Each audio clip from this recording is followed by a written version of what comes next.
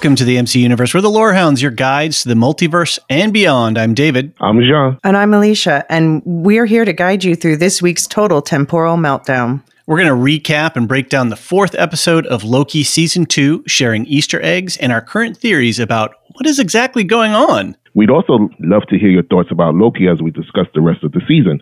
Email your feedback to mcu@thelorehounds.com or head over to our website at thelorehounds.com and use the contact form or record us a voicemail. For ad-free versions of this and all of our podcasts, check us out at patreon.com/thelorehounds. I'll share more about that as well as notes about our programming schedule at the end of the podcast. Also, we'd be forever grateful if you could help us get more ears tuned into the Lorehounds MC Universe. All you need to do is drop a 5-star rating and review wherever you're listening. Apple Podcasts is especially helpful. Even if it's just a few quick words, we read all the reviews and they really mean a lot to us. And before we get started, just a quick spoiler warning. We'll, of course, be spoiling all Loki episodes up to and including the one we're talking about today. But spoilers for the rest of the MCU and the Marvel Comics are also on the table.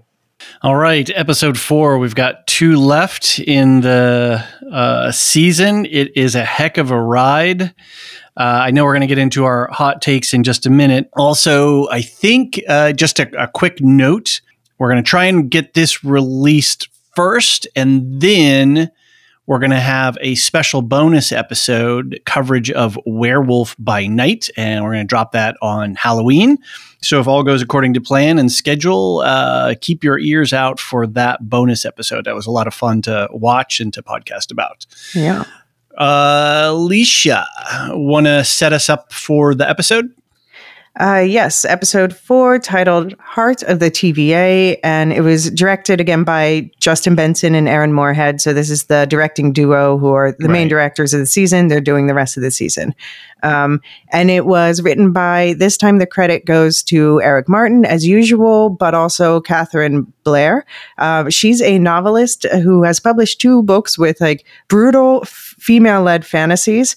And she doesn't have so much experience on the TV side, but she's been in the writer's room all season. And this is just the episode where she really got to make her stamp, so she gets a credit.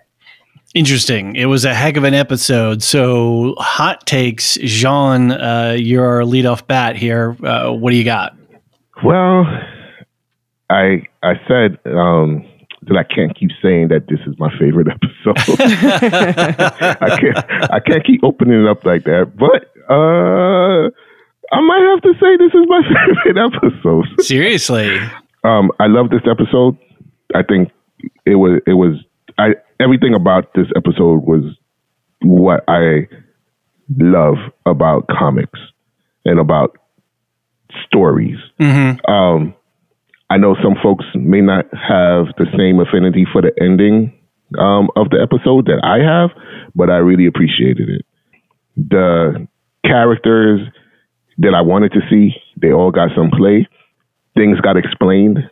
We got reveals that we wanted, that we talked about earlier. And I just really, really, really thought it was a solid episode. I enjoyed everything about it. I just really did. Alicia, how did you, are you in the same boat as Jean? Not my favorite episode of the season. Not that I liked it. I think it was good. It was well-made TV. It was a very important episode for the plot this season. Yeah, the self-pruning, the whole bootstrap paradox confirmation, the time loom. Yeah, time loom destroys the TVA.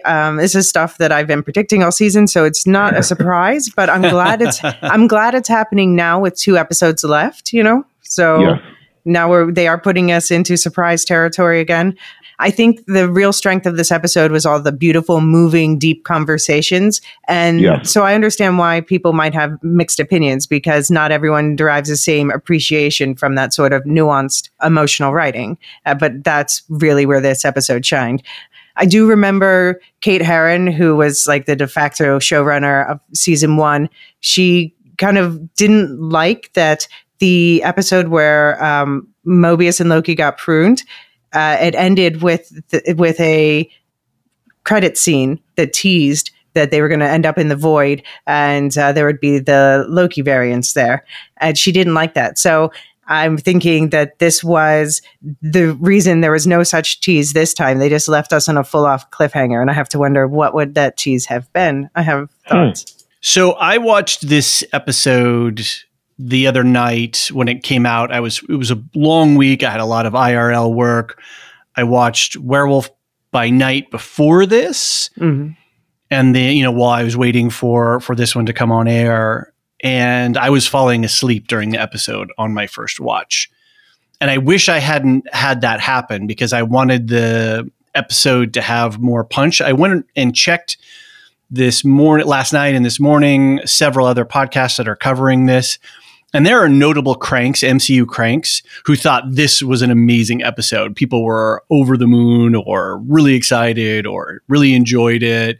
The mid boys seem to, I haven't listened to the whole podcast yet, but they seem to be grooving on it. So I was like, okay, God, what did I miss here in this episode? I was just exhausted the other night when it came on. So I rewatched it this morning.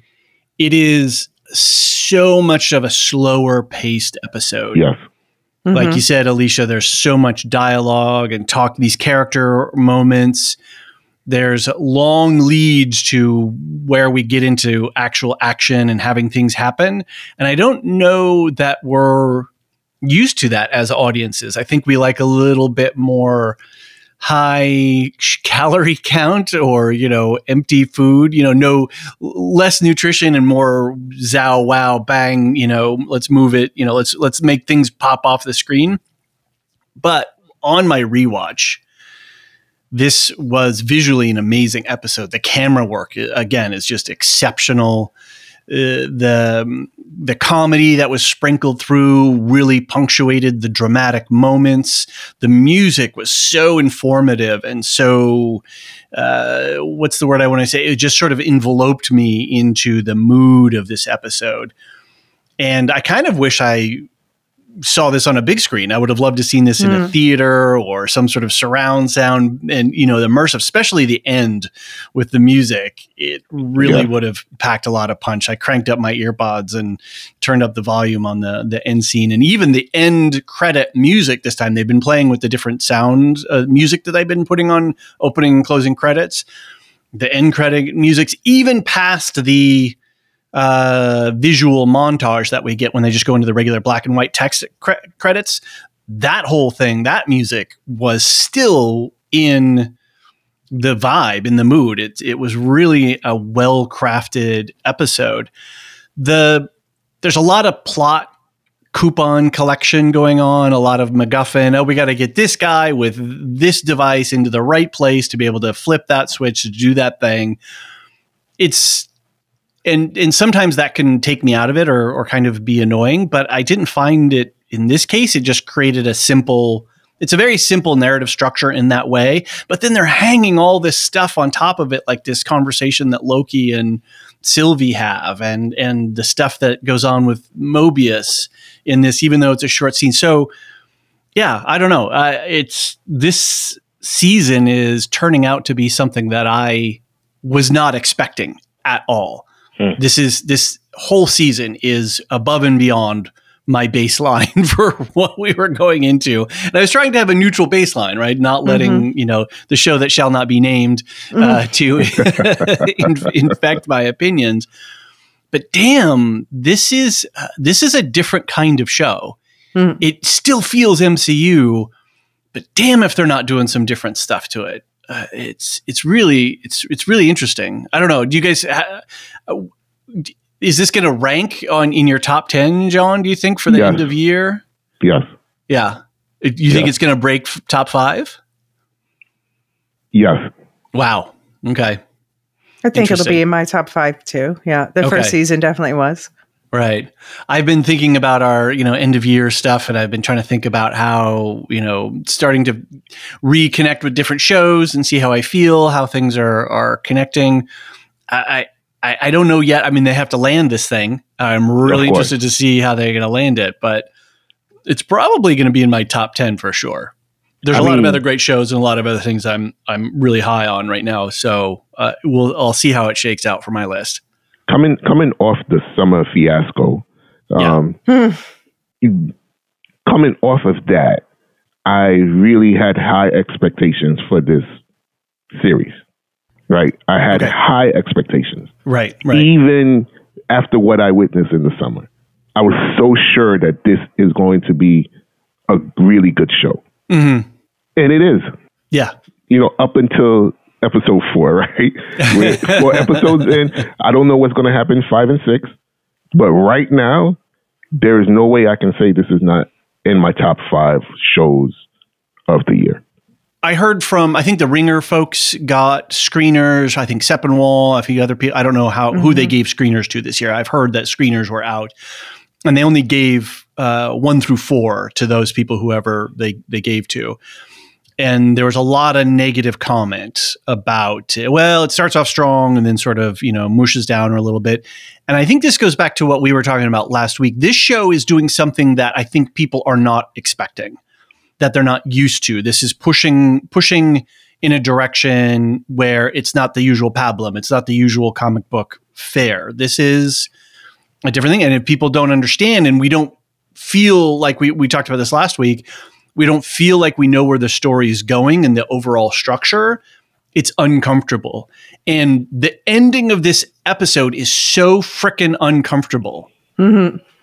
Literally black screen silence. What the hell? What the hell did I just watch? What is the show? Where are we going? How consequential is this going to be for the rest of the MCU? If it's not consequential to the other storylines, they can bring it all back and, reposition things, but it needs to have had an effect on other stuff, just like the snap did.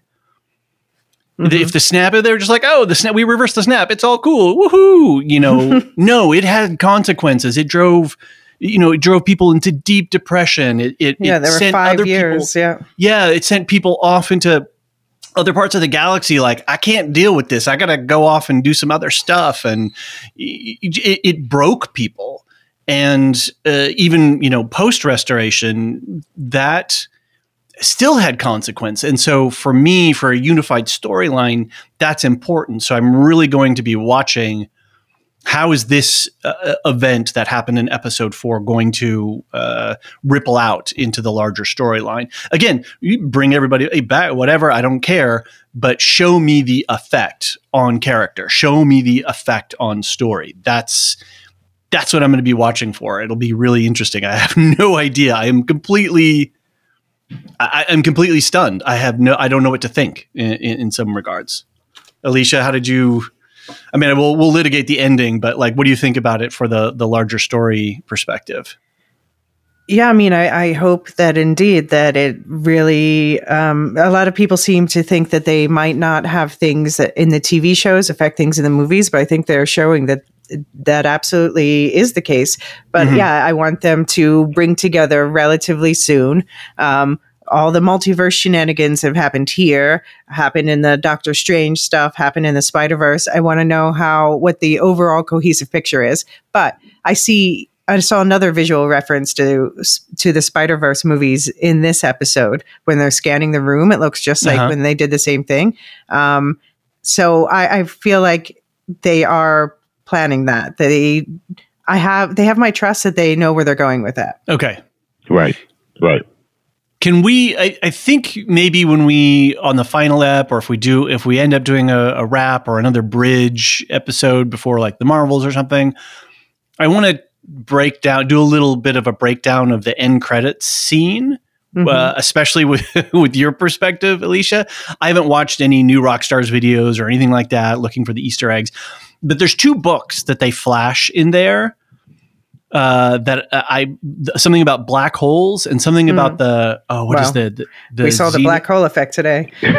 Yeah, and then there's something about something paradox or something. There's another spine of a book I saw, but I didn't. Was it the bootstrap paradox? Maybe, I don't know. I need to pay more attention to the end scene to be. I didn't pick that up either. Yeah, and then I think you said there's a sling ring on the desk at one point. Yeah, I saw that. Yeah.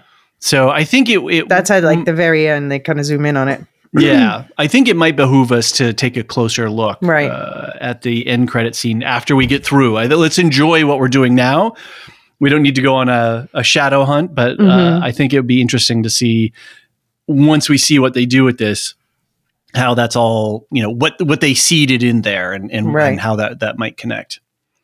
Okay, cool. Well, I think that's it for our hot take. Let's get into the episode breakdown. But first, let's take a quick break. And then when we do, we'll talk about the episode.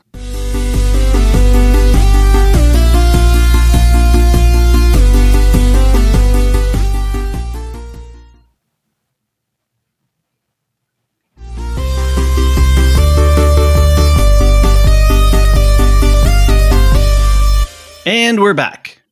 Alicia, thank you again, as always, for the excellent notes. It was fun to see you writing it out this morning in the Google Doc as I was doing my second watch. What do we have, Marker? So why don't you begin to lead us through the episode? Yeah, so going through mostly scene by scene, but lumping some stuff in the middle together. We begin with Protocol 42. So we pick up with the tease that Miss Minutes, Tara Strong, left us with last episode, where she shows Ravonna Renslayer, Gugu and Bathu Ra a memory from this room at the Citadel at the end of time, showing Ravonna standing at the window with He Who Remains, Jonathan Majors, promising her the end of the world, a utopia at the end of time, for all time, always. In other words, the recording Loki overheard in the TVA boardroom in the past in episode 1. But then Ravonna walks away and Time Kang tells Mistress Minutes that it's time to execute Protocol 42, wipe everyone's memories, including Ravonna's. Back in the current day at the end of time, whatever that means, Miss Minutes was right. Renslayer is very angry, especially when she finds out that she was the freaking commander of the whole army. Miss Minutes points out, maybe we don't need him. Maybe we never did. So this was the answer to the question. It felt inevitable. Right? Like it felt like it was the right piece of information, and it felt like the right setup. I mean, it can be dangerous to do these kinds of setups, but I thought that it was perfectly smooth and flowed nicely, and it is the right kind of motivation that I think would kick Ravonna off. Right. I think inevitable is a good word for this episode.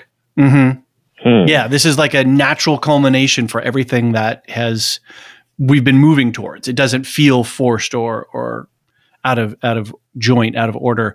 I couldn't help but think, we just watched Revenge of the Sith the other day for our Star Wars Film Festival. And John and I recorded our podcast for it. Protocol 42, Order 66. I don't know. It seems like there's a Spider 42. Is that what? Okay. The spider that did Miles. Yeah, because the Universe 42 is where we ended into the across the Spider-Verse. Yeah. So 42, the connectivity, they don't do these things by accident, I don't think.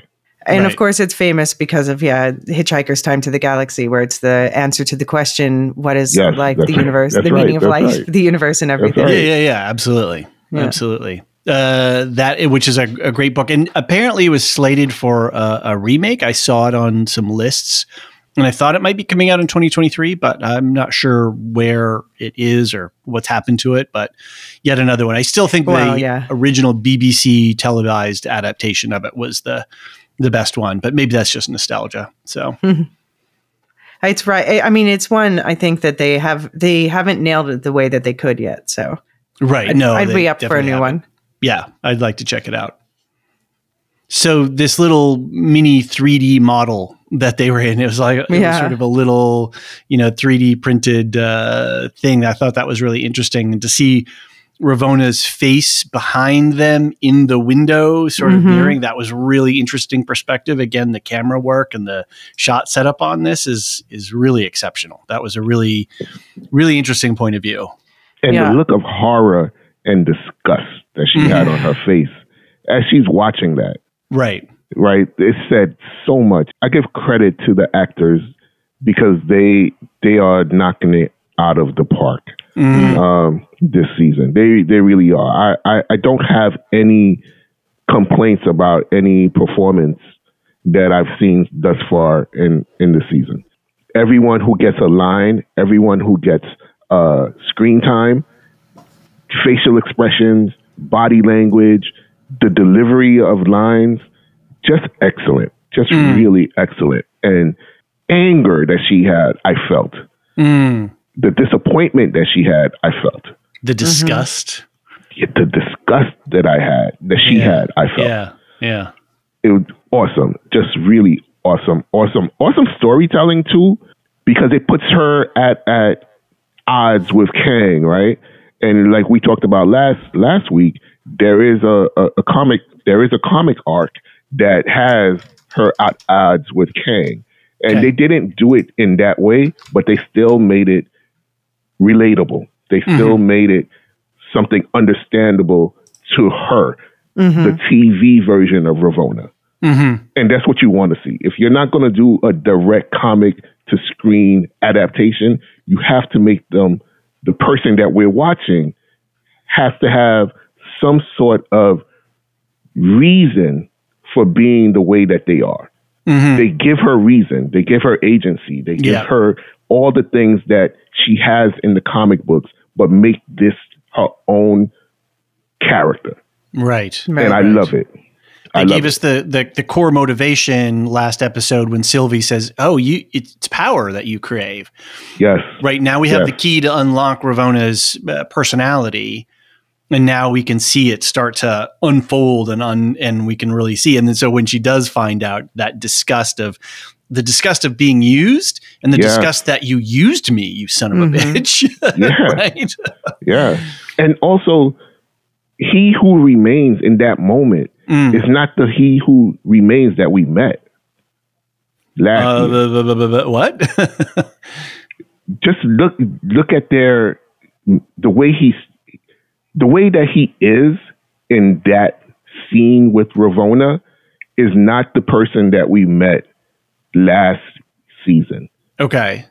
The one that we met last season was a little cuckoo, I think. A little bit sort of Hatter. This guy that we just saw, that we just saw is in complete control. Sure. Of everything. Of his senses, of his emotions, of his thoughts, of everything. There's no stuttering. There's no roundabout, ways of speaking. He is clear. He's direct. He's forceful. He stands upright. Interesting. His shoulders are not slouched. He's not bending over. This is somebody who's in command. This is somebody who's been to war. And at that moment of time, he is Kang. He is the last one standing. The he who remains that we met last season looks kind of defeated. Like downtrodden and almost unsure of himself in the way that he's talking when he's talking to both Lokis, to Sylvie and Loki.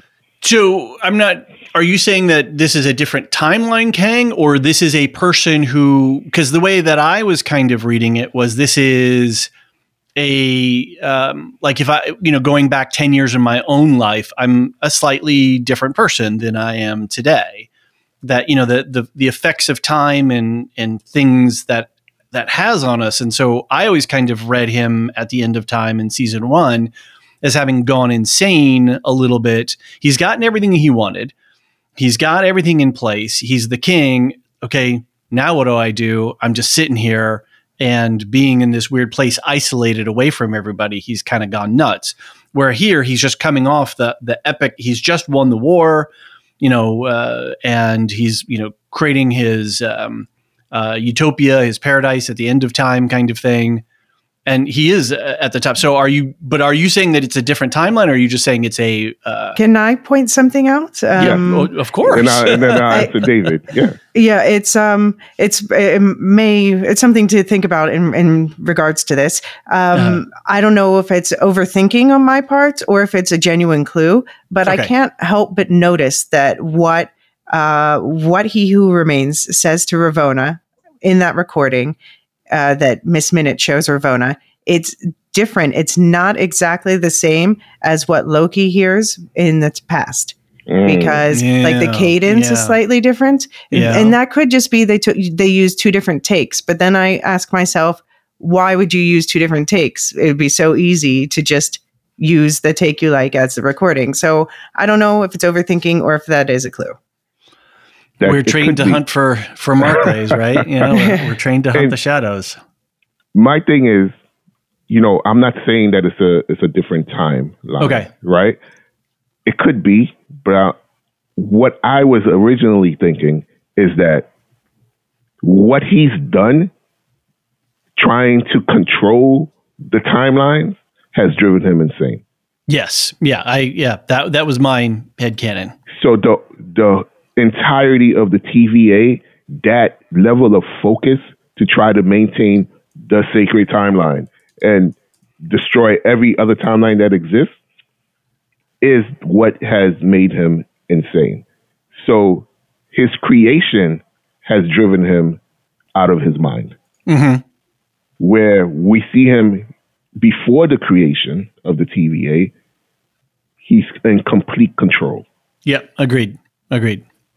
And to the point that he when he says to her, "Oh, I'll be proud to lead with you," and then he's kind of a little bit off, and then he says, "Go ahead, I'll catch up with you." Partners. Manipulating. He told us he doesn't like partners. Yeah. Partners. Yep. And he's manipulating her to sort of mollify her, to lead her into that trap of getting the Order 66 Protocol 42. So I did like the comment that was made. I forget who said it now. For all time, always. It was. I think she says it. Yeah. Well, they say it to each other. They both say it.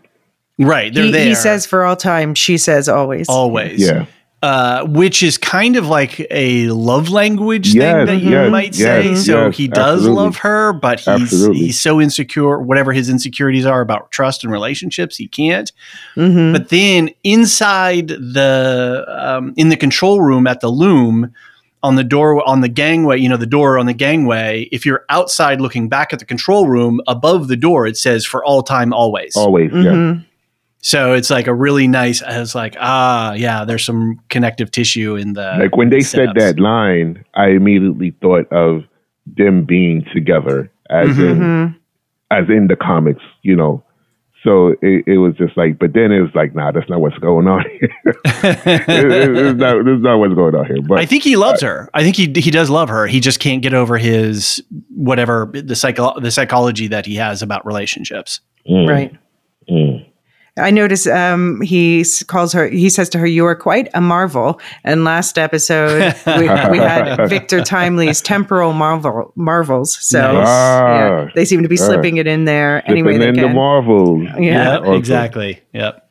So this is, again, and I've said this multiple times now on these podcasts, it feels like they're doing the Marvel interconnectivity right. They're balancing it. They're seasoning this just right. A little too much salt, you can't eat it. A little too salt doesn't flavor right. So I think they're getting that ratio pretty good here in making us feel connected to the wider universe without bludgeoning us with it or going, God, do I have to yet again? Let me get out my notepad and start writing down all the characters and threads that, I've got to pay attention to next time. That means I got to go watch 5 more movies to get the one after that.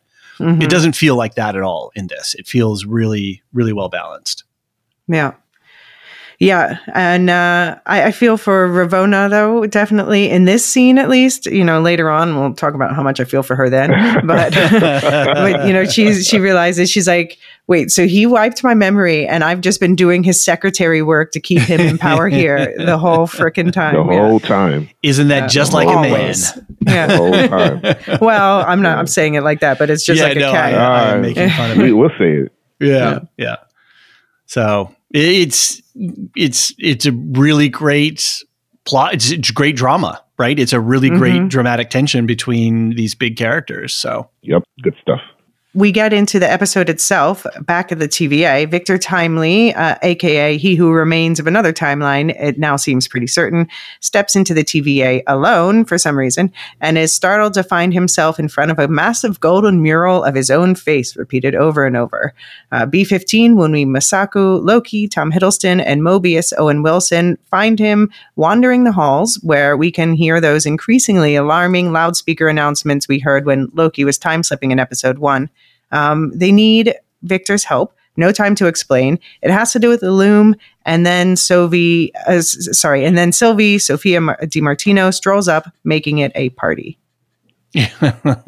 So yeah, it was cute. Why are they letting Victor walk around the TVA by himself? Didn't they all leave together? He went through the time portal before them. Yeah, that's right. He did. Okay. He did. So he arrived before them. But still, somebody has to be there watching him always. You know what I mean? Like, he had let this guy. In this episode, he had a lot of free reign. He wandered a lot. Yeah, he did by himself. Like, no, you can't let this guy out of your eyesight. But that's us. That's me thinking about who he could be, right? And he told us in the last episode, "You don't know me." Right. So, right. You know, my bias is like, keep your eyes on this guy always, right? Yeah. But does he deserve that? He says himself, "I'm from Chicago, my friend, the shadyocracy capital of the world." So that's a great line. But that's a little incriminating for him as well. Although, it is. I loved his delivery. It's a party. Hello. And this is where they were sprinkling humor into this, right? And it was a nice humor. touch. And he's like, "Oh, it's a party." You know, that was like, it leavened the scene slightly. So even though we're getting and it prepared us for the next round of serious conversation about, you're trying to reassure me it didn't do what you thought it was going to do. And then we need to get into some more serious conversation. It's really good script writing. Really good storytelling. Yeah. And you feel for him a bit. He's like, "You all want me. I should have some say," which Mobius agrees with. But I love that Loki understood appealing to his pride. He's like, "Oh, yes, that is your loom that we're talking about. And you're the only one who can help us." Yep. Great stuff. It's great stuff. How do you guys feel about Unmi Masako's utilization in this season? I feel like they're underutilizing her. I mean, I don't know. She's a great asset, and I just don't feel like she's very B-15 in this season is very two-dimensional, I guess you could say. Yeah, I think they're setting her up for a political position, to sort of be maybe the Ravonna style head of the TVA, but she hasn't been able to show her personality yet, which is weird because she is one of the few people who does know her life before. She has some memories of it because of last season. So I'm hoping, I have thoughts about what they're going to do with the rest of the season. I'm hoping we're going to see her on her timeline being a more colorful person, a more, lively, having more personality. Okay.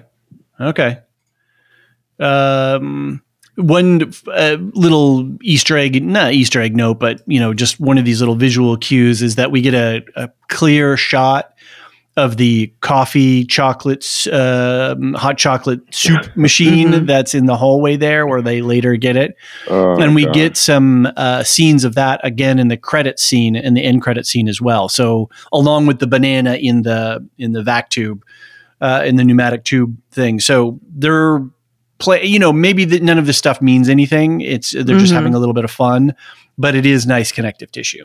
It is. So then B-15 debriefs Judge Gamble, Liz Carr, the judge who'd sided with them in episode 1, who now knows that General Docs Kate Dickey is alive and in custody with all of her surviving followers. Gamble points out that they would have pruned them all in the past, and that would have been simpler, but B-15 insisted the TVA needed to change, so that should apply to Docs and company as well.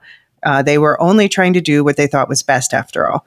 Meanwhile, OB, Kehui Kwan, and Casey, Eugene Cordero, are modeling possible fixes for the loom, but nothing is solving the problem.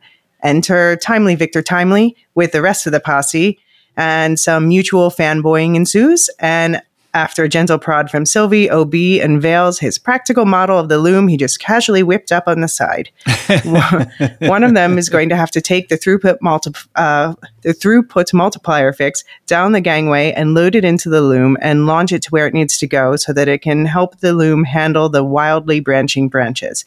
Only one wee giant problem. The temporal radiation has gotten worse than when Mobius did this, so whoever it is going to have to walk really fast. Did you see Ouroboros is everywhere, Jean? Yes. That's why I just said, man. Yeah, that's right. It's everywhere in this one. It's everywhere I look. Oh my gosh. And you know what? I'm happy for it. Because it confirms what we've been seeing, right? What we've been saying about this entire season. Right. It's a snake eating its tail. Right. Right. This entire season. Like, who comes before? Is it Victor Timely? Is it Obi? You know what I mean? Is it who wrote the book? It just there's no beginning and there's no end. It's constant circular action going on, and I appreciate it. I like it, but yeah, and I like that I'm. You should watch Dark on Netflix. Yeah, have you seen Dark? I think I might have watched like episode. The German one about with a kind of a in the forest reactor or something like that. Mm-hmm. Yeah. Yeah, I didn't watch about time travel. Okay.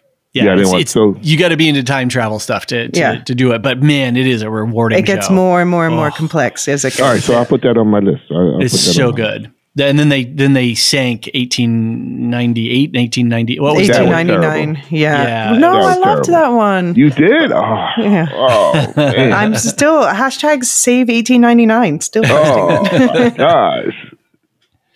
All right. At least we got Tom back for Wheel of Time. Just saying. Right. Fair enough. So yeah, I really like seeing Ouroboros is everywhere. Mm. Yeah. Down to the signing each other's books. I thought that was even more. Yeah, I thought it was really great. I love that. I love that not to scale sign underneath the loom when they roll it out. I was like, what the hell? I didn't get a second to go to pay. Humor. Again, the humor is just nicely played out. And Ke Kwan is so disarming and charming in his delivery of his lines and his OB-ness of it. It's a perfect role for him. And I have to wonder when he had time to build that model, considering he couldn't help them look at the temp pad last week. But he's just like, I only could do one layer of paint. But yeah, they confirmed one of the bootstrap paradoxes. So we have Victor Timely wrote. Victor Timely wrote this manual, but OB wrote the manual, but they both base it off each other. So it's just like that again. They called it the Ouroboros. But it's a bootstrap paradox. Right. So yeah, who begot who? Chicken or egg kind of thing, right? Chicken or egg. Yeah, that's perfect. It was the egg, but yeah. Cool.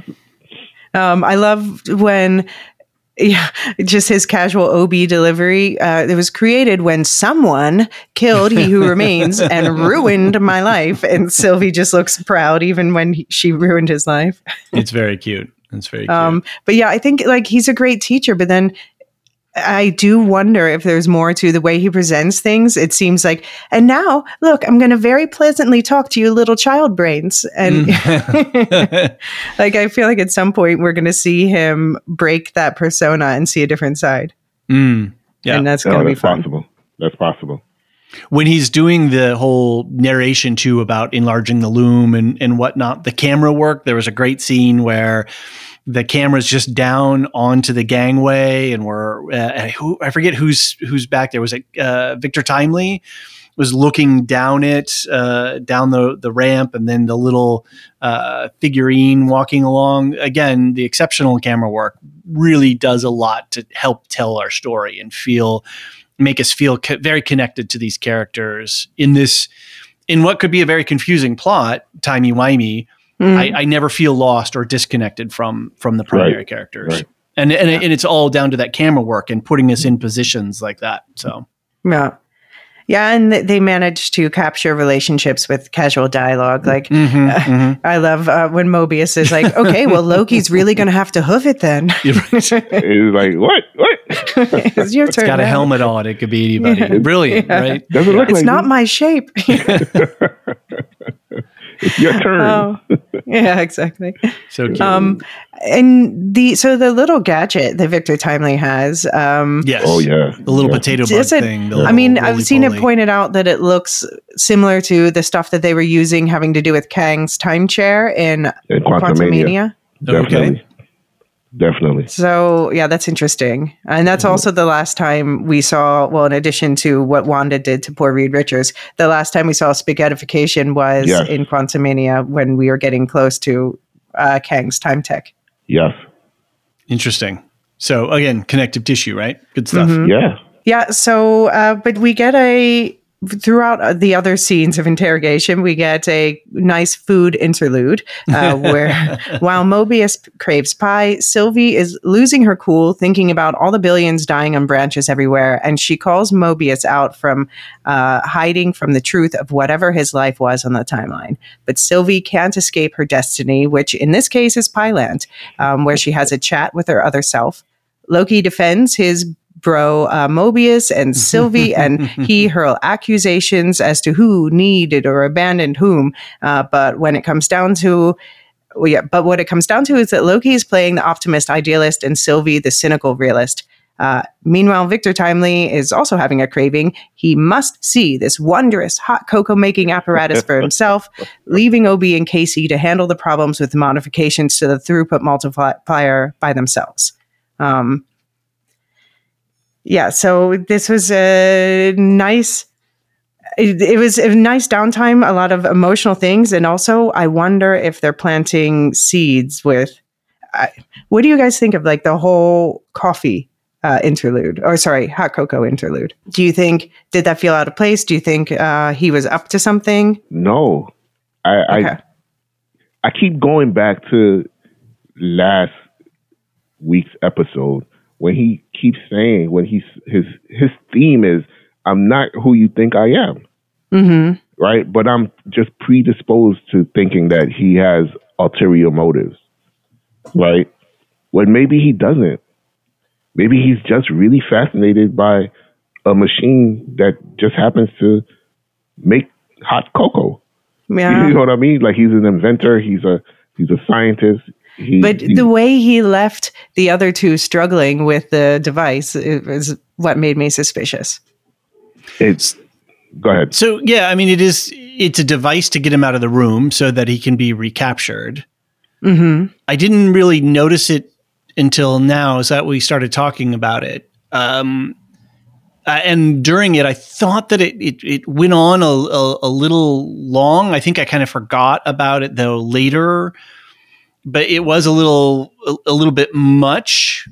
But now that I think about, the way that I headcanoned it in the moment was he was just fascinated by the fact that you could have a machine make food. So, and that's just his mechanical nature. So I like the way they played it with their mannerisms and the music. It was very like reminiscent of silent films. So I appreciated that. Yeah. Right. Yeah. And the thing too is he's coming from, late 19th century, right? Right. Yeah. The late 1800s. So all of this has to be fascinating beyond comprehension to him. All this technology that he can only have dreamt about, and seeing these things play out in the way that they're playing out, I think it would be false to think someone who is an inventor is a mind very much in his own life. He's a futurist. To experience this future and not be amazed by every little detail of it would have been false to me. Okay. Yeah. Yeah. Although I noticed at one point he puts his hand to his chin, and you can see how ripped he is. I'm like, well, that's quite the physique for a 19th century inventor. It looked like Kang is, about ready to come out of those clothes. Right. But I love this entire the scenes for this entire period right here. The Mobius needed that dressing down. Oh, right. He needed that dressing down. Right. To act the way that he's been acting, ho-hum about it, very bureaucratic. You think of the TVA as a entity that has people who are working and just going about their business. And this is what he's portraying. This is just another day. Ho-hum, let me, let's do this. And, this is what the job entails. And Sylvie calls him out. G checks him immediately. It was like, what are you talking about pie? You have billions of people actually dying, and you over here talking about pie. Like, what's wrong with you? The clocks don't tick at the TVA, do they? Right, yeah. Timelines are just lines on a monitor. Yeah. Just lines on a monitor, just like names on a piece of paper. Numbers on a chart. But those numbers have real people behind them when you're working with data, right? They have real people behind them. There's real people in those timelines, Mobius. Real lives are being lost. But also by him not connecting with his prior life, he manages to distance himself from that, That's a good point. Yeah. It makes him easier not to care. Yeah. I thought it was also interesting that in this scene, Sylvie's face is in darkness and his is in bright light. She's not so dark that you can't see her features. And a lot of times television makers, filmmakers, cinematographers, or whatever will use that light dark to, give some subtle cues and communication. So I thought that it was interesting that they made a decision to shadow her, but that really put him in a bright spotlight. Maybe in the spotlight of, I don't know, I'm kind of working like on an interrogation. Yeah, that's exactly what I was thinking. Like she's putting the spotlight on him. It's not like they're trying to shadow her so that she's in darkness. Right. And she's the dark agent here, but that he's in the spotlight of her attention, and she's giving him, like you said, Jean, the what for. Like, what's his motivation here? He's just another day in the office, right? Yeah. When the office is melting down, people? But yeah. Right, exactly. But does he care about saving people? Or does he just care about, we don't know, do we? Doing his job? Yeah. I mean, I'm still to maintain the timeline. I'm still suspicious of the pie and this room that people seem to not mean to go to, but somehow end up in. And when they're upset, and when Mobius gets upset, he's craving the pie. I'm like, there's something in the with pie. the pie. Yeah. Something in the pie. But I love that Sylvie kept it real this whole episode. Yes. Very. Because while we're sitting here and talking about this, I have horrible images from real world things going through my mind. And, you balance it with your own life that you're living, but you can't forget that this is the world. This is reality. Yeah. Right. It's true. For me, this conversation was the real heart of the episode, the heart of the TVA, this conversation about, tearing it down is easy, building hope is hard. Well, that's a lot of hope you've got to do. So it was the human heart in conflict with itself here, having Loki and Sylvie debate this central issue. But something that really jumped out at me, because when they talk about Sylvie not being able to kill Victor Timely because she saw fear in his face, she had empathy, right? And then so she acted out of mercy to not kill him. And we'll see how this plays out later. But there was another conversation from another storyline that really jumped out at me. And I'll read a little line here. People should know what this. Most people who are listening to this podcast will know what this is. I have not much hope that Gollum can be cured before he dies, but there is a chance of it, and he is bound up with the fate of the ring. My heart tells me that he has some part to play yet, for good or ill, before the end, and when that end comes, the pity of Bilbo may rule the fate of many. Ooh, sorry, I got a little zap there. Yours not least. And this conversation about this debate of, do you stay, do you rebuild? But ultimately, then there's this question of these decisions that we make and the consequences that they have. And when she does show mercy, is that she showed mercy to Ravonna, and that got some other people killed later on, right? So it's just good. It's this nutrition that we want from the show, this storytelling that it's working this deeper level. Yeah. Yeah, and all the conversation, the back and forth about it would be easier to burn this place down and start from scratch. Annihilating is easy. Trying to fix what's broken is hard. Hope is hard. And that's a lot of hoping, Loki. I see they're both making points. They're both making good points. You know, We're gods. As we tend to do with ourselves, right? Mm-hmm. Having this is a conversation that people have with themselves. Yeah. Like, what should I do? You know, in Judeo-Christian, parlance, the devil on my left shoulder, the angels on my right shoulder. You know, who do I listen to? So it's playing out with these two characters who are the same person, right? Essentially, but they're not the same person. And how do you affect change? Sorry, did I step on you? No. Go. Yeah, I was just going to say that. And how do you affect change when the change that you are facing is this ginormous machine, this nation, or in our modern times, nation states and non-state actors, all of this sort of coming together. How do you, as one person, have hope to make a change to fix things? But then there's this whole other question of okay, well, we set up, we watch them, we protect them, we give people free will, but not really. What's that about? This conversation was really mind blowing because they debate it. They really, there's no answers, but they don't pull back from asking a whole bunch of really deep questions.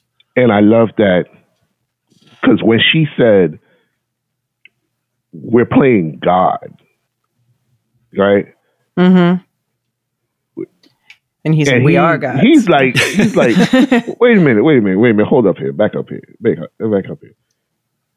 We're gods. Like, I've been worshipped. Mm-hmm. I know what that is. Mm-hmm. I've been worshipped. I've held the fate of others in my hand, and depending on my mood, they either stayed or they went. Like, when she said that, I'm just like, who is Sylvie? Because for her to say that, right, doesn't vibe for me in the same way. Because if she's a Loki, she's a god. Right. Right. So who's this God that she's referring to? Because they don't refer to entities above them as God. Right. Interesting. That was a very human thing that Sylvie said in that moment. It is true. A very human thing. Where Loki 2012 is like, what the hell are you talking about? God. Man, we are gods. We're gods. Like, what is this concept that you're trying to bring up here? What's going on here? What? And he walks out. And he walks out after he says that. Yeah. He walks out. He doesn't linger. He walks out. He's like, I'm a god. I'm gonna go do. I gotta go handle this shit. What are you talking about here? What do we make? Does the fact that Sylvie wears the single Ankh earring, which is an Egyptian symbol meaning life. I'm just going to simplify it. I'm not going to do the Wikipedia article on it. But then what does that mean? What is that little piece of jewelry telling us about her relative to these conversations that we're having in the pie shop here? She doesn't recognize herself as a god, but yet that's what I'm asking. The Ankh is about life. Yeah. I think she spent her entire life fighting the powers that be. Like, she's the original punk princess. Like, if it doesn't work out with Loki, I hope she and Spider-Punk get together. So that's my take. Yeah. I don't know. And the Ankh is very prominently displayed for her character. Yeah. Right. So, is it connecting to something that we're just not seeing yet? I don't know. But which would be fine. I'm happy to be given, don't need to tell us before we're ready. Yeah, but, they don't. But again, it just left me questioning, like, who is she? To have this thought that there is another being, a supreme being out there who's not Odin, right? Or not Bor, or not Gaia, but who is she? Who is she? Because an Asgardian Loki would not say that. They just wouldn't. So it gives me more questions about Sylvie than I had going into the season.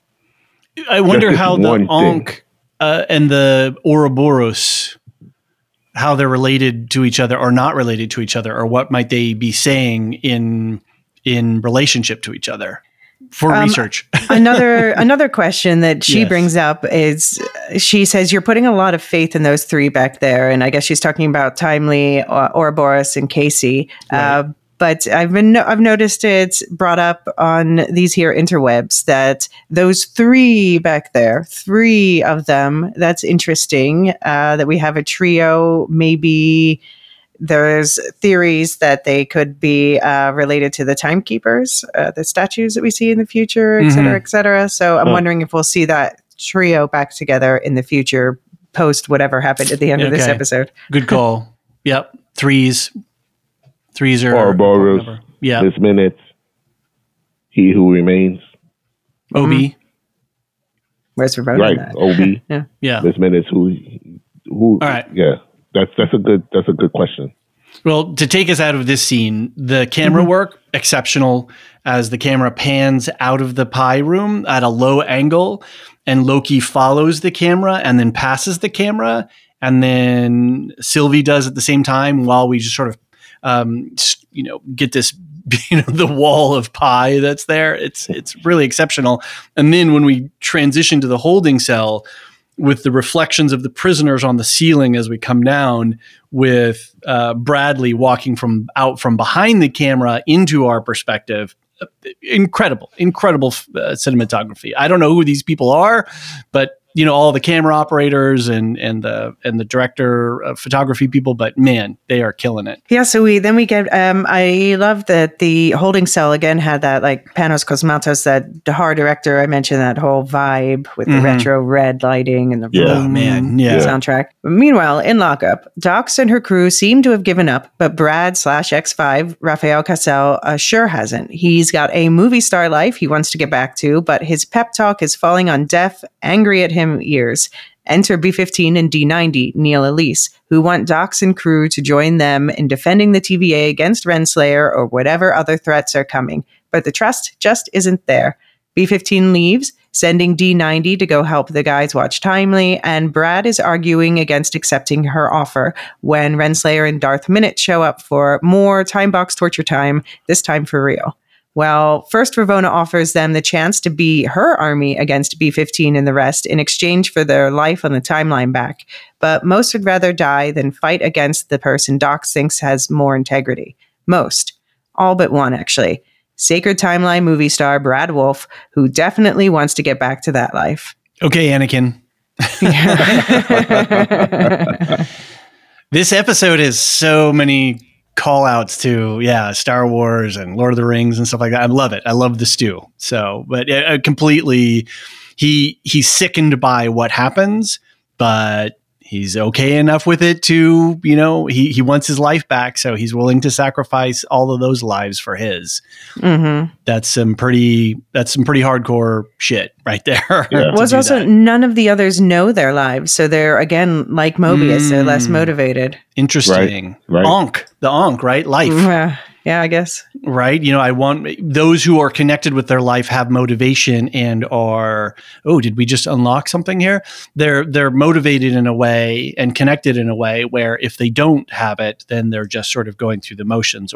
And we see all the prisoners just listless, sitting, passive and inactive. These are soldiers. These were Minutemen who are, used to taking action and being at the tip of the spear. And in here, they're just completely passive. Yeah. So interesting. Yeah. And we also get, we have the guilt that Doc seems to have, where Brad says to her, "Don't you think you've earned your life?" And she screams, "No." She's like, she really feels she's not worthy for some reason. So I don't know if we might maybe we'll see her again and get some more answers about what her past is, what their relationship is, and what the whole deal is with Dox. Dickey was amazing in this scene. And when she delivers that line about now I'm really seeing the big picture. She was so good in this. I'm really glad they picked her. Again, the casting has been exceptional, and the connectivity, to all of that, to her anger. No, I didn't, I didn't. And then, when she calls him Bradley, Yeah. What was their relationship? What was that deal? I know. I hope there's still an answer. Did you notice he was doing his douchey standing again this time, clipping his hands through the collar so that his arms are up and you can see the scars? Yeah. Yeah. And they still haven't given us any clues to how he got that scar, which is fine. If we don't, I think it's okay. Right. It's just, it's flavor. It's background. Sorry, John. No. And I was going to say that Doc seems to be coming to terms with what she has done with her life. That she knows it. As she knows it, right? It's that moment where she's listening to B-15, understanding listening to her and understanding what she's done, and then seeing Ravonna just willing to extinguish any life that's not on her side, which is what she's been doing. Like, Dox is on the receiving end of what she's been doing, but we don't even know how long. Interesting. Yeah. We don't even know how long she's been doing it, but she's taken presumably many lives. And we already know in this season, she's taken countless lives. Right? And it's as if that realization is starting to hit. And as it's starting to hit, boom, you don't get redemption for the shit that you've done. Here's your reward. That's it. And I love that. Right. Because not everyone gets redemption for the shit that they did. Right. A lot of people, do horrible things and get to live very long lives, and we have to watch them. We gotta watch some names coming up to mind. But I guess I wonder, because MCU has been doing a lot of stuff with the afterlife, and the fact that she stands on her the fact that she stands on death's door and says, no, I want to do the just honorable thing at the cost to myself. In storytelling, that's often shortcut to whatever redemption. Heaven is. That's fine. It's also where you lose your head. Right. You stand on principle. And they can bring her back. They can bring her back with that knowledge. But at this moment, right, she went through that. She doesn't pay. She pays for what she's done, and she faces it. She faces it, and we often don't get that. We get the redemption. Yeah. We get the redemption. We get I've done some really bad things, but now I've changed and I'm a better person for it. Nah, fuck that. No. Just in this season alone, you've pruned billions, trillions of lives. Yeah, right. There has to be a consequence for that. And you countermanded from what the judges said, right? Yeah, you went rogue, and yeah, that's good. There has to be a consequence for that, and that's what I want from shows, is not a main character crawling out from the dumpster when you told us that that person was dead. Right? There's consequence. There are downstream impacts, and so you did this. You pay a price, and I agree with you. It means something. It means there's stakes. It means something. There's stakes. And watching Miss Minutes, utter delight at their face as the box is closing, and she is having a grand old time. Yeah, like the animators are having fun. Oh my lord! Oh my gosh, she's like a serial killer. Sicko, oh my sicko. Gosh! I was like, oh, what is happening here? Look at her face. Oh my lord! I love how before that, Dox calls her out and says, like, and this is really disappointing.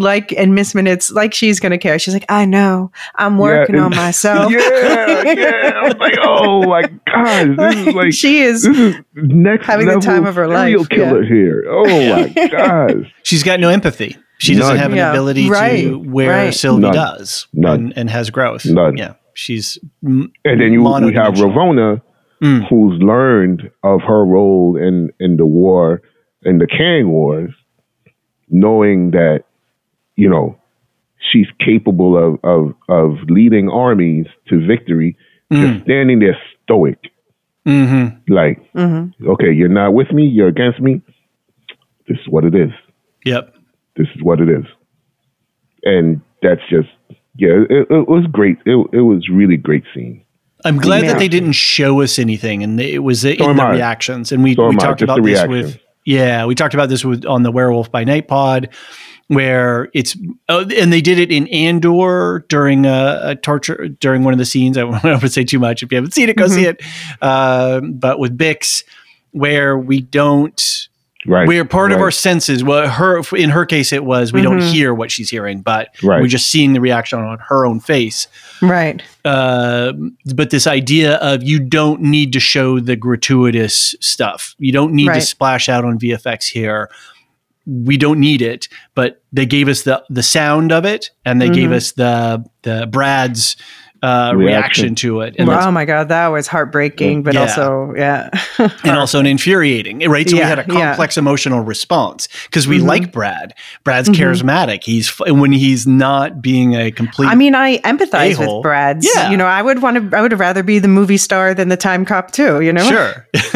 Wait, there's a plot in there. But yeah, so when a show can generate complex emotions where you're having 2-3 emotional responses in the same moment to the same scene, that's good shit. That's right on. Right. Yeah. So that leads us into our final act, when things fall apart. So B-15 returns to the holding cell to find the aftermath of the Minute Slayer massacre, and D90 is pruned by X5, Brad, from behind while enjoying his cocoa. Brad brings Timely to Team Minute Slayer, and Vicky pretends to be happy they're alive, but they are done with his bullshit. They threaten him with timebox murder unless he tells them where to find his device, and he promises they'll like his answer. The Lokis get separated by an elevator door, which Sylvie manages to pry open just in time to see the Loki self-pruning from episode 1 play out, and we find out who was on the other side of that phone call. It was OB. OB has figured out that the Miss Minutes is blocking them from using their temp pads, and they need to do a total reboot to stop her. This would also lift the block on using magic at the TVA, so the Lokis are very pro this plan. Timely is stalling for time when Miss Minutes breaks down. The last thing she says to Timely is, "You will never be him."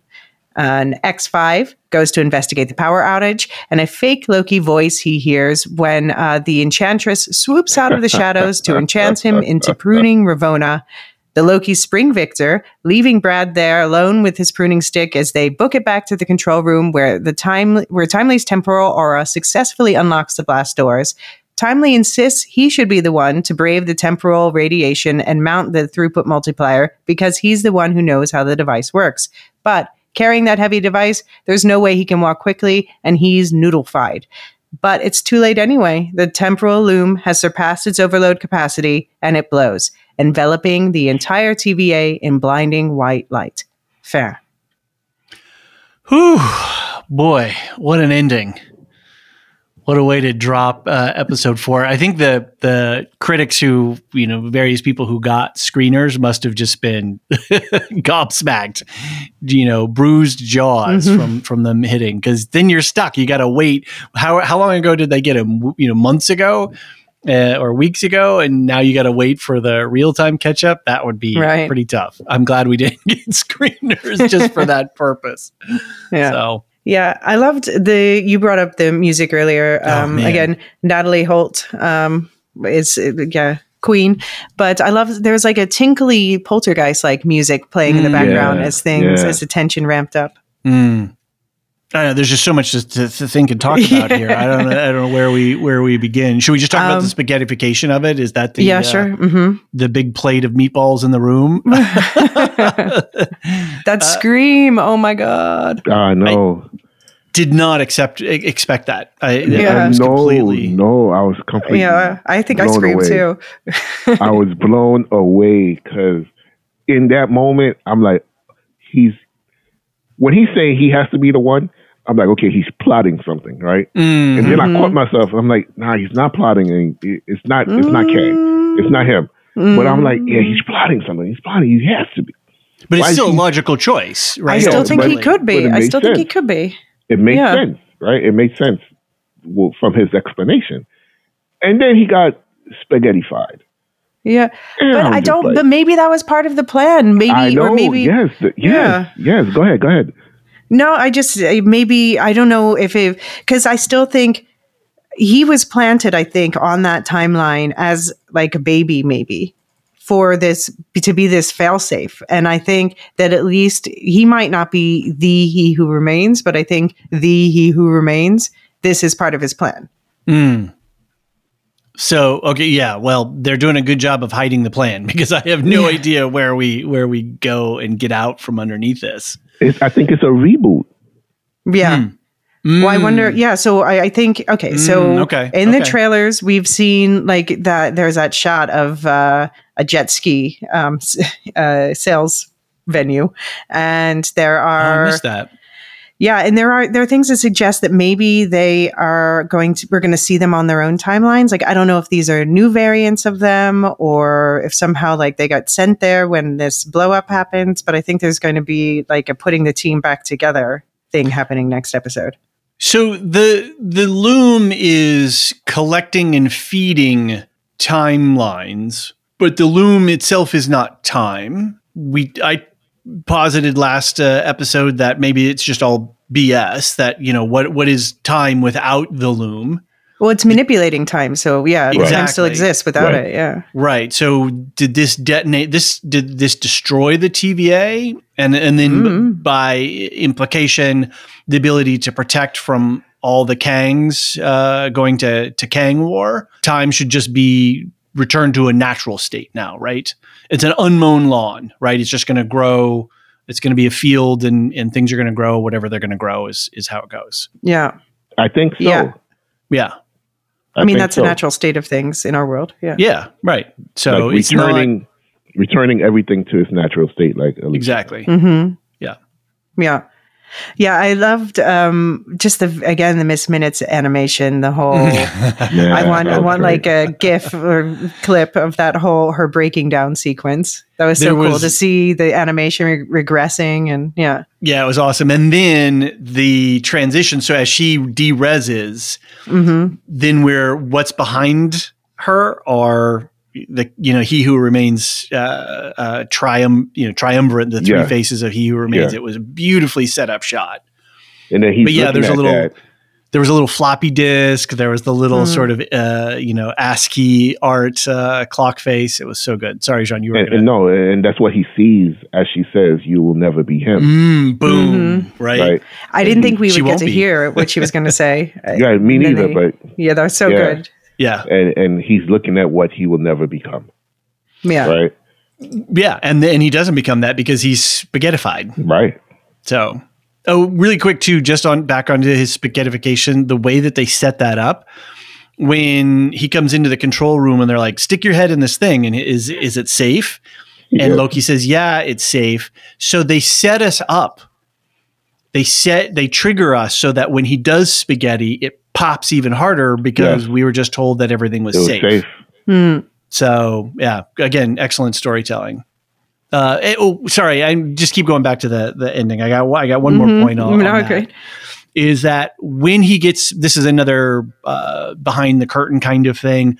When he does get spaghettified, there's no way those people in the control room could see him because the door is down below. It's in defilade. Is that what it is? I think where you can't see behind a hill or something like that. Right. So there's no way that they could see him, that happened to him. There's no way that they would have just seen him like, a third of the way out on the gangplank running for the machine. Right. He didn't make it that far. Right. He didn't even make it out the door. He made it, just to the threshold of the door before they popped. So it's interesting because we do need their reactions and they hide this fact in plain sight. And they go right into the drama of it so that we don't think about the fact that they can't actually see what happened to him. There's no way that they can see him being spaghettified. But it kind of doesn't matter because what we need is for them to feel the shock and the horror. Yeah. Exactly. Yeah. So again, good job at going, God, how are we going to solve this problem? Because we've set up this whole 2-level room. They're like, nah, forget about it. Just go straight into the drama and nobody's going to notice that little detail. So again, kudos to the to the production design here, to the shooting of this. All right. So enough nerdy on my part on those things. No, that's great stuff, man. A question for you guys. So do you think we had D90 and Ravonna prunes? Once Ravonna was pruned, it was like, okay, they're not like done with her. Okay, so sorry, I gotta go back on this. The twinning, sure. They twinned D90's getting pruned with Loki's getting pruned. So when Loki gets pruned, we're set up for the shot. We get that close up of the scream of the face and then the effect. So again, nicely done there to prime us. And then D90 had his moment, right? We were talking about what was going to happen to D90. There it was. He gets pruned so that Victor can be captured. So anyway, all right, now I'll shut up. No, I won't really, but just wondering if we're going to be back at the Void next episode. And maybe it's too much to hope that we see some Loki variants there. Maybe an alligator. I don't know. I don't think we're going back to the Void.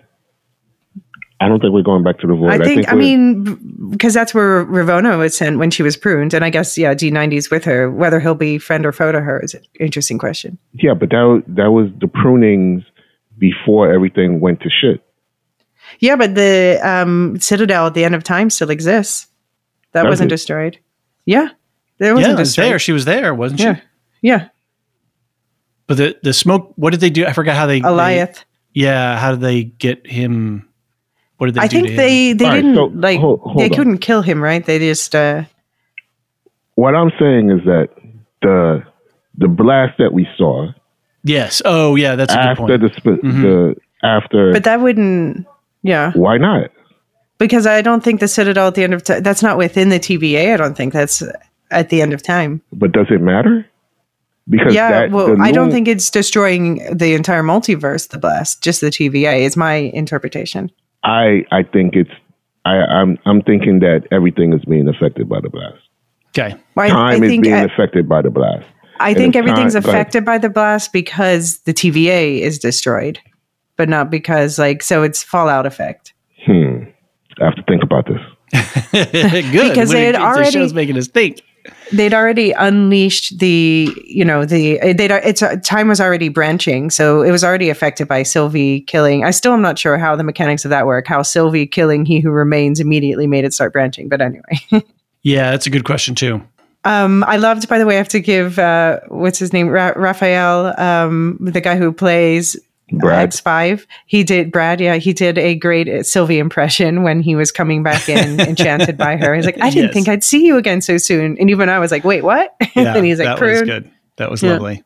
The downloading games. That was a cute little line. Mobius is, I can imagine. He likes to escape. We know Mobius is an escapist. That's a good point. Yeah. Right. The monotony of his job and the fact that he's disconnected from his life. Yeah, for sure. So another quick Star Wars shout out. Did Sylvie had a kind of mercy for Ravonna by kicking her to the end of time.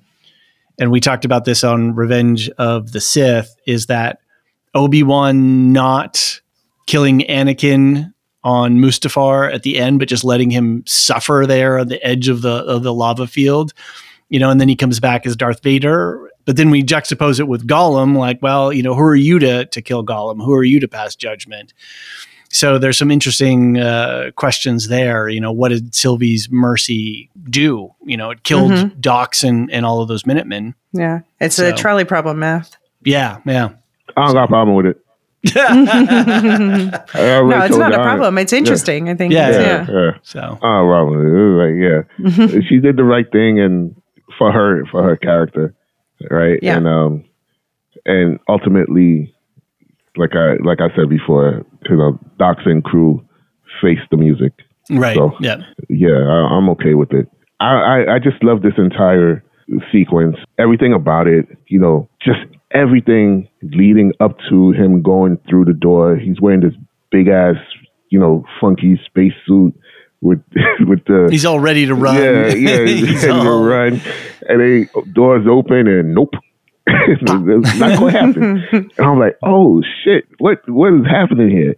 And then we pan back, and it's like, boom, and then nothing.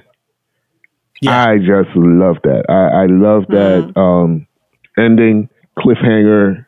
I really appreciate it. I don't know what's going to happen next episode or the episode after that. I have no idea where we end up, which is, why Alicia's question is making me think harder about, is it the multiverse or is it just the TVA? And that's a great place to be until the next episode, until I get the answers to that, because now I need to see. Right. I need to see where we end up. I need to see where we're at in the story. And that cliffhanger delivered must-see TV for me. Agreed. And it wasn't done cheaply, because some cliffhangers are done cheaply. Yep. But this was they've earned my viewing for next week. And it was shocking. And truly it left me confused and bewildered, and I didn't know what to feel or how to feel about it. It wasn't simple, and it wasn't cheap. Yeah, like you said, it has meaning behind it, and so it's still trying to process the meaning. And that they cut to black and they cut the music even. Yeah, yeah. Whew. And they've been talking about this happening the entire season. OB's been saying it the entire season. That's right. Right. Like, if we don't fix this. If this doesn't get fixed, it's been a theme throughout the first 4 episodes. And at the end of the 4th episode, it culminated in exactly what OB said was going to happen. Right. It's kind of foreshadowed in a way that in the first episode, Obi's like, we have an hour, and then something hits the glass. He's like, 5 minutes. And it seems like every step of the way, they're like, oh, we have more time. We have more time. Oh, wait, no, we don't. Time is up. And now finally, as you're talking about consequences, the consequences hit. Yeah. They hit. And where we're left, man, I can't wait to find out. Cool. All right. Do you have any comics corners this week, No. Tom? Okay. All right. Well, let's take a quick break, and then when we come back, we'll get into some feedback.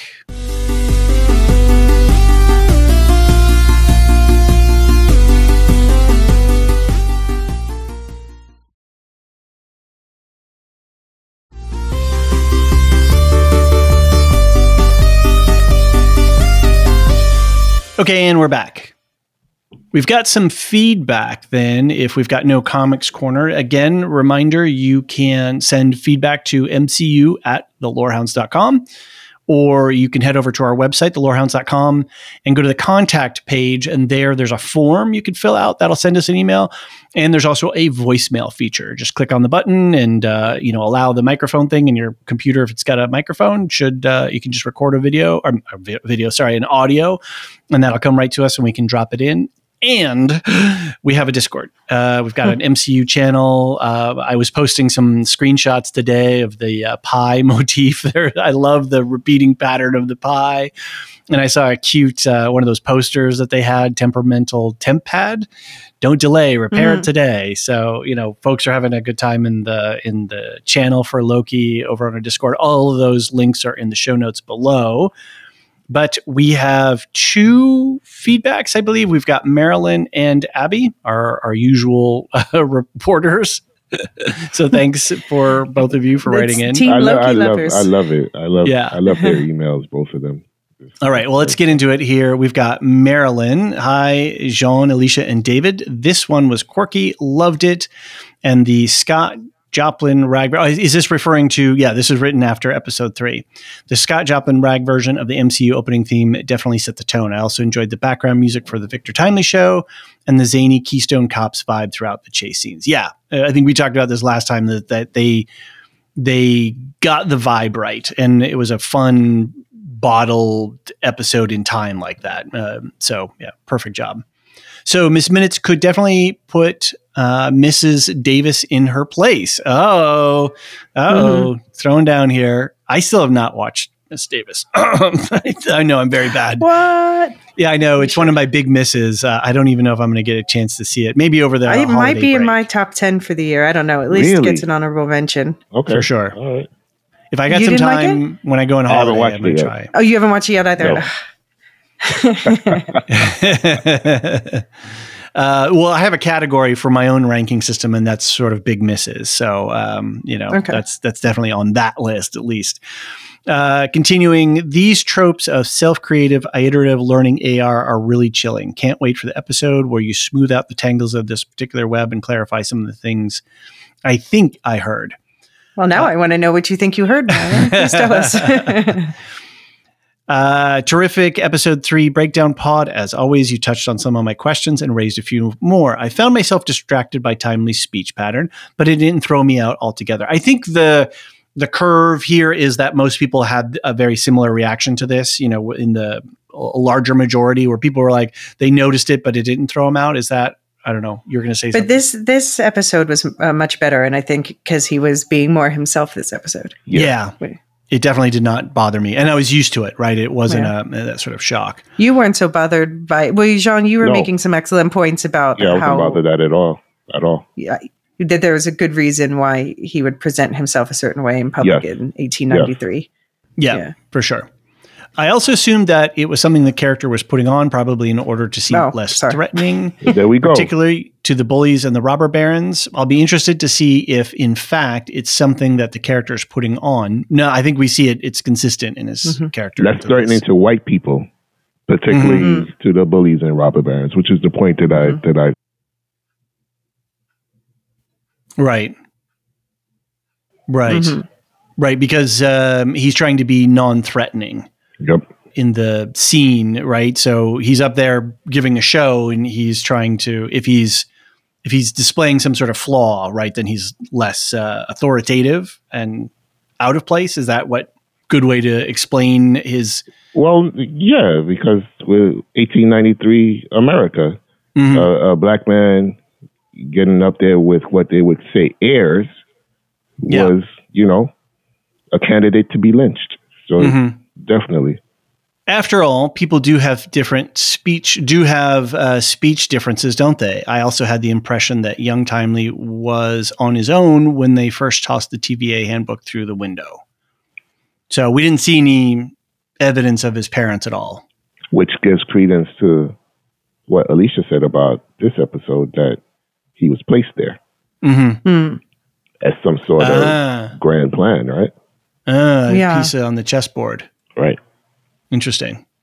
It seems to me that in our real world, there is no sacred timeline. Am I correct that it was the final He Who Remains who decided on what the sacred timeline should be and did everything in his power to ensure that it remains so by creating the TVA? So yes, she's correct in that. But also I want to say about in our real world, there's a behavioral scientist who's making the rounds for a book tour right now, talking about his book. His name's Robert Sapolsky, and he's talking about his book where he argues that if you look at the evidence, it's irrefutable that we do not have free will. Free will does not exist, and that we should see that as a good thing, for instance, as a way to excuse some people.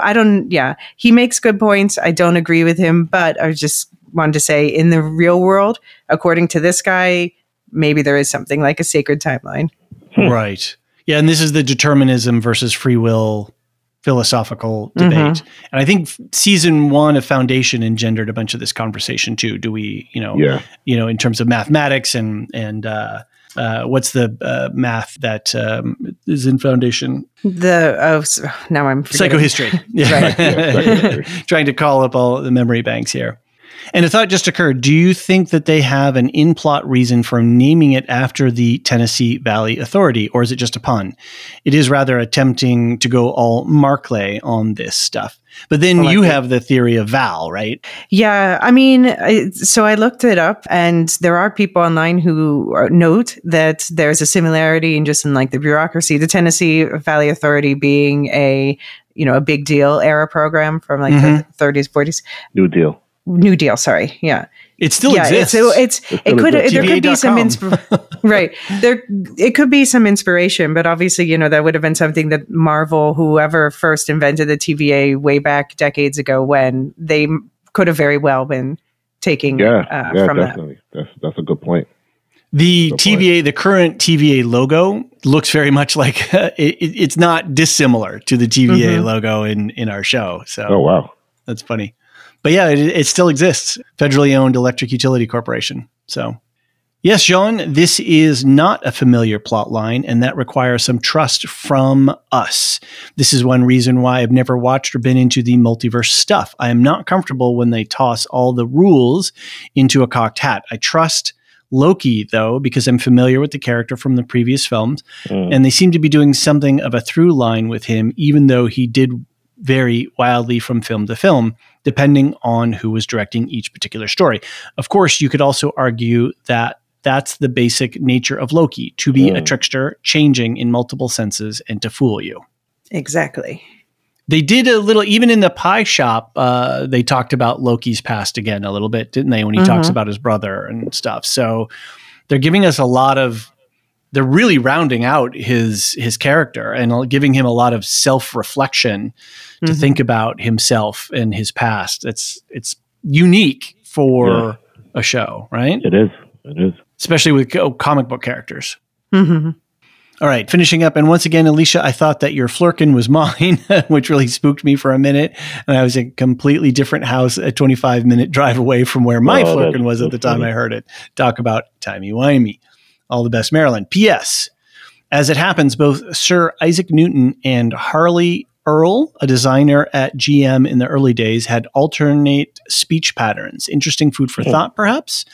Or am I once again going to go all Markley here? I don't think they're saying timely is Sir Isaac Newton, mind you, just that they might be doing homage of sorts. Interesting. Thoughts? And I didn't know that. Okay. Yeah, I could definitely see that being the case. Yeah. Cool.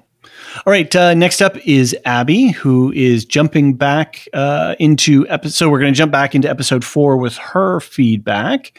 I absolutely love this episode. Back on the hype train and the gushing. You go, Abby, go. What great visuals, such fitting, amazing music, and the story that constantly surprises. I love that it started with an answer to what the recording Loki heard in the past was about. Order 42, is this the Clone Wars or the multiverse? Yes, it was not lost on me either. Protocol 42. Yeah. I was silently cheering for Ravonna and the clock turning into real antagonists. I might not be a real Marvel fan, as I'm not horny for Kang. Just don't find him a compelling villain. What even is his deal? Even the Mad Titan, my keyboard refuses to type the name, it was a better villain in terms of motivation. Sorry, had to get that off my chest. So yes, the Purple Grimace as our as our big bad. So who is OB really, and what is his real name? As clearly, Ouroboros is just a nickname to describe the chicken or egg situation crazy circle. Any thoughts or theories to pick up here from Abby's question? I mean, I think Mobius is not Mobius's real name, so it could be he has Mobius, Mobius, MMM. Yeah, it's got to be. I don't know. What do you think, Sean? I think who do you think OB is now at this point? I genuinely don't know. Okay. Yeah, do you still hope he's a villain? Yes. I mean, yeah, that's where they could go, right? I think one of you said it earlier that we could end up looking point of views with all of these different characters and their natural timelines. Just like they show Ravonna having a different role in the Kang Wars, I have a feeling that so did Obi. Was he the equipment mastermind or what have you? The guy who was supplying the army with all the and bag of tricks that they need. Did something to his memory to keep him from ever being able to challenge him. Right. Yeah. That would be interesting. That he who remains found OB, and then that OB was able to devise whatever weaponry and equipment that allowed that Kang to beat all the other armies. Right, but he did something to him. Yeah, for so sure. that he couldn't replicate it, which is why we have the OB that seems to be perpetually confused, but not confused. Interesting. All right, continuing. Sylvie decided to join them, and oh my gosh, Mobius really needed to hear that dressing down. Indeed. Enough with the stress eating to avoid the glaring problems. Every character in the show has to face the music at one point or another. But I'm allowing myself a swoon moment about the Pie Land conversation. Great Loki line. He sure has grown so much. Quote unquote, trying to fix what's broken is hard. Hope is hard, in that voice. Tom Hiddleston could read a phone book or a grocery list and it would just sound hot. Fangirl moment. You're not wrong. I noticed a number of times too in watching Hiddleston's physical performance in this when he's running around and the whole self-pruning thing. The way he runs into a hall and stops, he does this sort of slide and then comes upright, or he squares his shoulders up, when he's about to face something. He is a really physical actor with this Loki character, and he really has pays off. Yeah. Miss Minutes is a sadistic little creep. True. I think we disagree. The system reboot and consequent erasure was satisfying. Loki and Sylvie got to collaborate as I was hoping for. So it turns out I was right. Loki was the one who pruned himself. Here's your box of cereal and your internet points. And Sylvie's reaction was funny. In the end, Vicky did a good job. And Vicky is the actress? Victor. Oh, Vicky. God, I was like, what?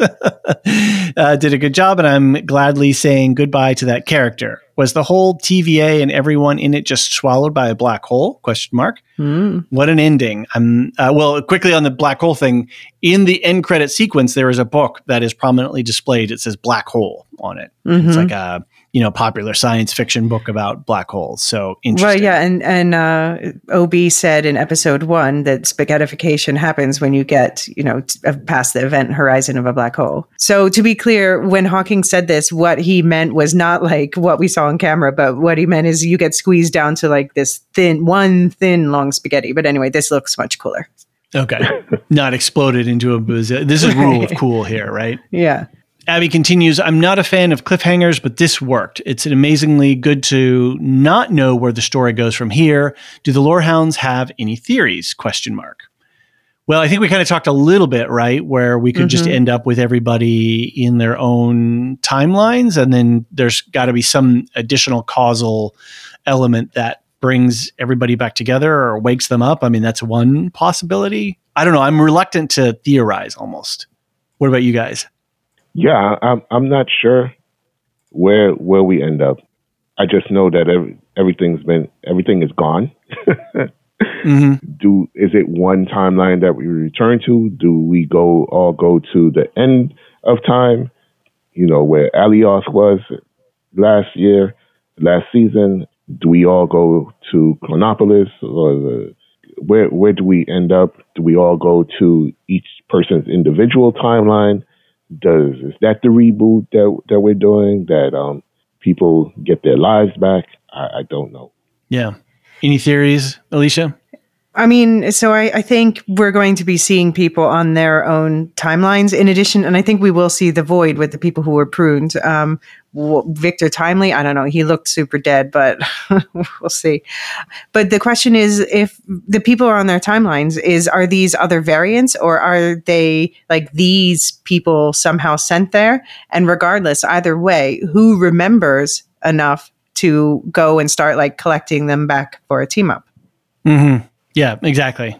So this other book that gets referenced in the end credit is called The Zartan Contingent, and it's written by A.D. Doug, PhD. I don't know if that, any bells ringing from that? No. Okay. It's very clearly there. So, again, hunting for shadows here. All right. So I just looked it up really quick, and it says that it might be one of the earliest Thor comics. The Zartan contingent? In fact, okay, so I'm quoting this from, it's an article from Games Radar, and it says, in fact, nobody, apart from the folks at Marvel Studios, of course, is quite sure what it means, but it's prompted some speculation. Travel back deep enough into comics history, and you will meet a mercenary called Zartan, who first appeared in July 1984's G.I. Joe, A Real American Hero, number 25, published by Marvel. Yeah.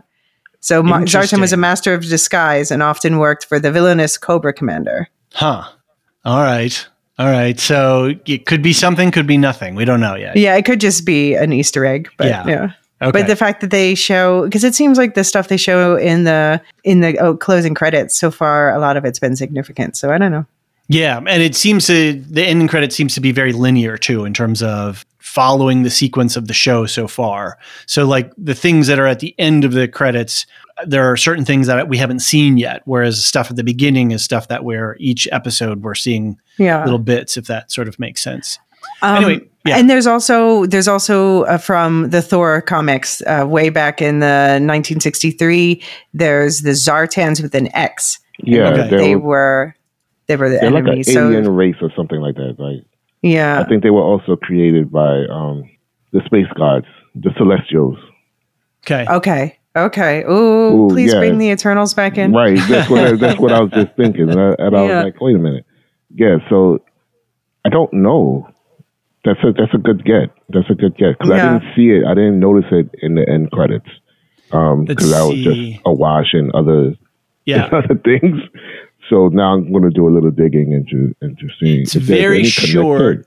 It's near the end. It's around 45 in this episode, about 45 minutes, 10 seconds in or so, somewhere right around in there.